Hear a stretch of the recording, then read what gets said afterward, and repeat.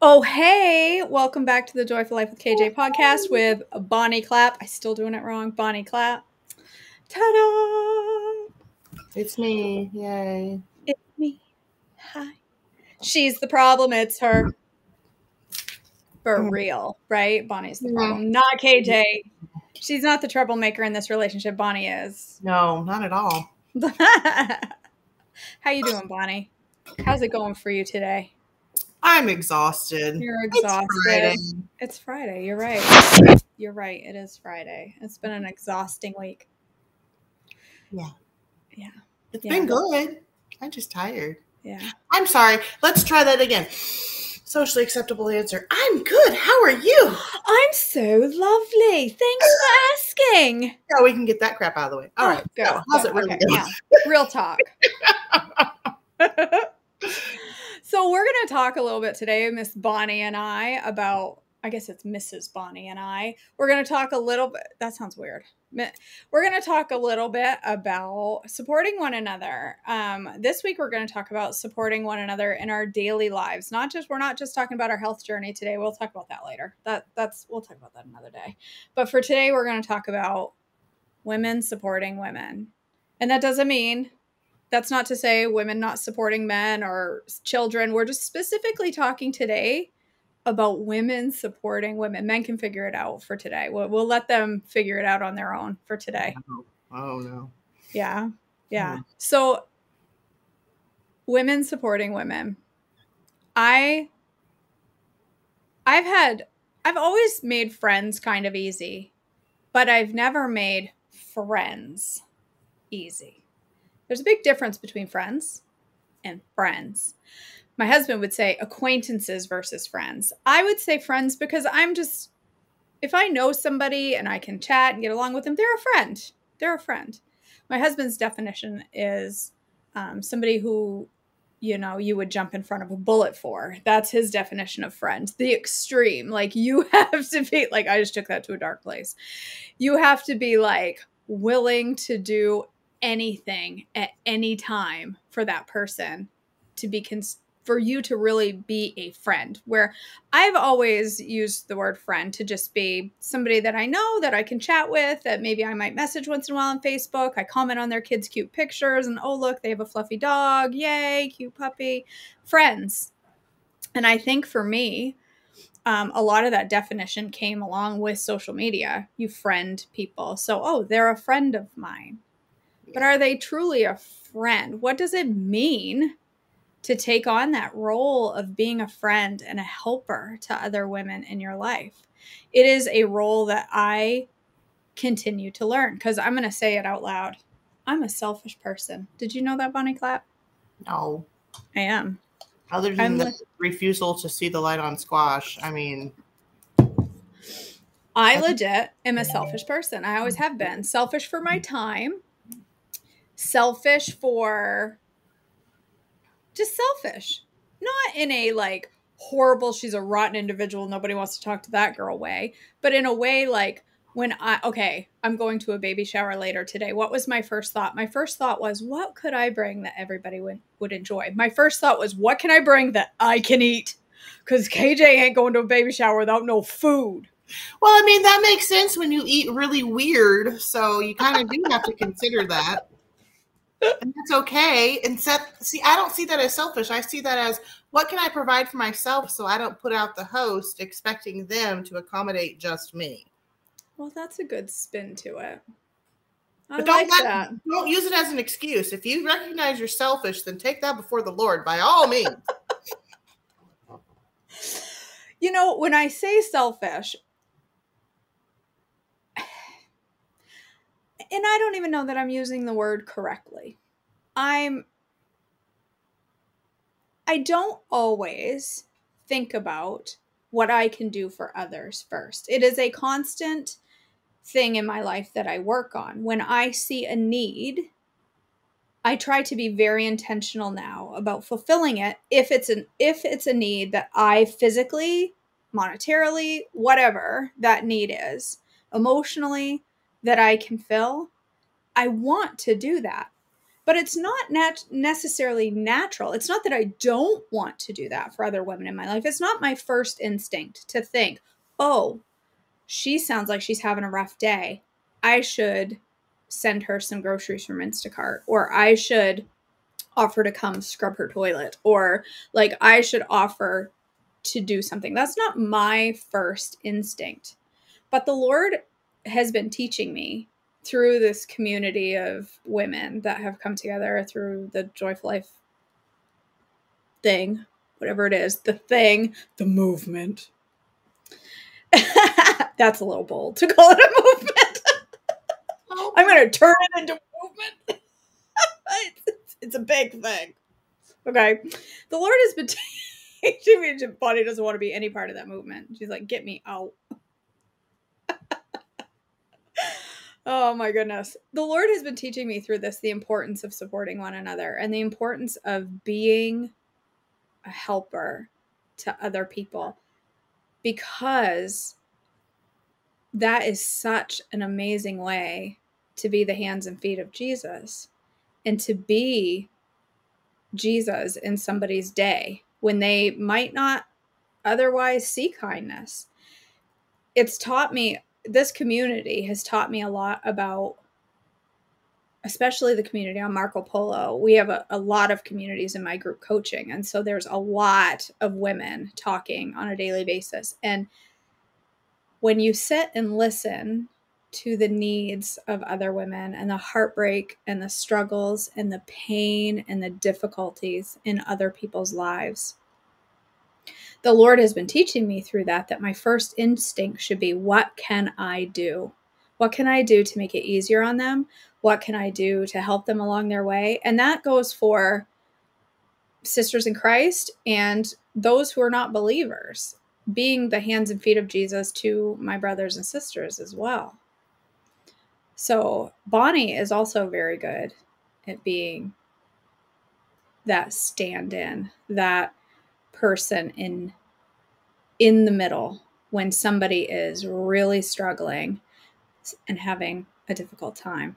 And so I've watched you, Bonnie, take care of others in your life when there's major difficulty and struggles. And it's not always the easiest thing, is it? Because the first thing we think of is, sometimes the first thing we think of is, how am I going to take on one more thing? I have my own family. I have my own stressors. I have my own things happening. But how stepping in and being the hands and feet when somebody in your life needed it. Tell me a little bit about how that not only blesses them, but blesses you. Okay, well, first of all, I'm not a saint. And I come by We know that. I come by it honestly. It was one of the lessons that walking through Joel's cancer taught me, because I tend to be, as most people are, very self-sufficient, very kept to myself, quite introverted. I can solve my own problems. I can rely on my own. I don't need to put other people out. But walking through a season like that, where you literally have nothing left in your tank and you have zero choice but to let other people come in and do for you, and to be the hands and feet, and to be the people who say, here's a meal to feed your kids tonight, and to come home to a clean house after a week of chemo treatment. Like, it was just modeled for me through those 6 months, just people just pouring in and pouring on me and on me. And it broke me. I realized I literally cannot be an island in this life. I can't. There's no way I can possibly uphold everything and do it all. And it humbled me to realize that because I'm a member of the body of Christ, I'm not supposed to do it all on my own. That's literally why he says, that I can't say to the hand, I don't need you. Because we're all there created with special, different, unique gifts and different, unique roles within the body of Christ to come together in order to function. And some days that looks like the bottom dropped out on me and someone comes in and helps my life work. And other days I feel like, okay, now I'm in a place where I can go in when someone else's bottom drops out on them and I can help their life function. And it's not that, oh, I do it because I'm Pollyanna and I'm so awesome. Do it because I know what it is to be in that place of desperation and to just let go and just say, Jesus, I cannot handle one more ounce of this piled upon me. And he goes, okay, let me give you my grace. And grace looks like people and hands and feet and tasks and gifts and help and childcare and meals and all the practical things that fall by the wayside in life when everything just stops. I just sit my butt in a chair for like a month straight back in February to heal from a hernia surgery. I got home from the hospital. I got a gorgeous bouquet of flowers from that lady. And I put it in my room and I looked at that. And every time that I looked at it on my miserable way from the recliner to the bathroom to go potty and come back and sit back down, those flowers were across the room in front of me. And they said to me, Jesus cares and he's provided a community for you. And then the doorbell started ringing and people from church started showing up and feeding my family because I couldn't stand at the stove. Jesus cares. He's provided for you. So when I'm in a place where I am physically healthy enough and financially able enough, I can go, okay, what am I doing? How can I help this person over here? Well, this event happened in their life. How can we surround them? And it's the give and take and the ebb and flow, the back and forth of being part of a body that's committed to each other. And that's part of why we have hope in this life, because we're a part of the body of Christ. And one of the verses that I think about that my friend talked to me about not too long ago was, we comfort others with the comfort that we ourselves have received. And I can remember being at some of my lowest points when Joel was going through cancer. And some of the most dramatic things that impacted me was I had a couple of women. One of them was a mom whose son survived cancer as well. And all she did was come and sit with me.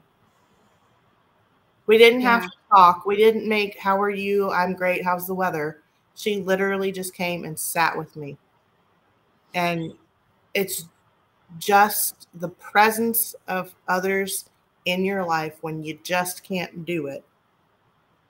And when you're on the flip side of that and you're able to pour into somebody else's life, it's not that, oh, I've earned my brownie points now. Yay. It's, I can comfort someone else because I understand what it's like to be in that place of desperation. And I can pour that comfort onto them because I know what it's like to receive that comfort when everything else is just falling apart. So my eyes are open more so to see those situations because I've been that situation. And I remember how deeply that filled me, how much it humbled me, and how much it showed me the love of Christ to be poured into like that in some of the lowest points of my life. So anytime I can do that, I'm going to do it. Now, does that mean that I put myself out and everybody gets everything and I have nothing left for my husband and children? No, because a mom and a wife and a woman's primary ministry is her home. Whatever that looks like for you has zero to do with whether you work or not. It has everything to do with if you have a home and you have people that live in it. Those are your first ministry. Those are the first people you express Jesus to. Those are the first people that you're humble with. Those are the first people that you pray for. All the things. You don't let that go. You don't neglect that to, I'm doing good works over here, so go figure it out yourself. No. You pour into them first. And when God gives you opportunity and shows you a way that you can also surround others and then even teach your children the lessons of, hey, let's have so-and-so's kids over tonight because the parents are dealing with something difficult. Let's have them come over and swim. We'll feed them hamburgers and they'll have a fun time. And then we can deliver the kids back in a couple of hours. You can learn how to care for kids who are a couple years younger than you and how to be a good big sister, big brother to them. And we're giving those parents respite.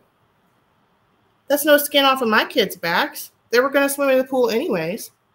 Why not show them this is what it looks like practically to be the hands and feet of Jesus? If you can give and you have it to share, go ahead and give and have it to share because we don't get to take any of it with us anyways. Why not? Yeah. Why not? Yeah. be an example of Christ in front of your kids, include them in it. And you don't sit back there and go, now look how holy we are. We can put a check in the list in heaven, blah, blah. No, Christ sacrificed all for us. It's nothing for us to say, come on over and swim in the pool for 2 hours. It's nothing. It's a drop in the bucket.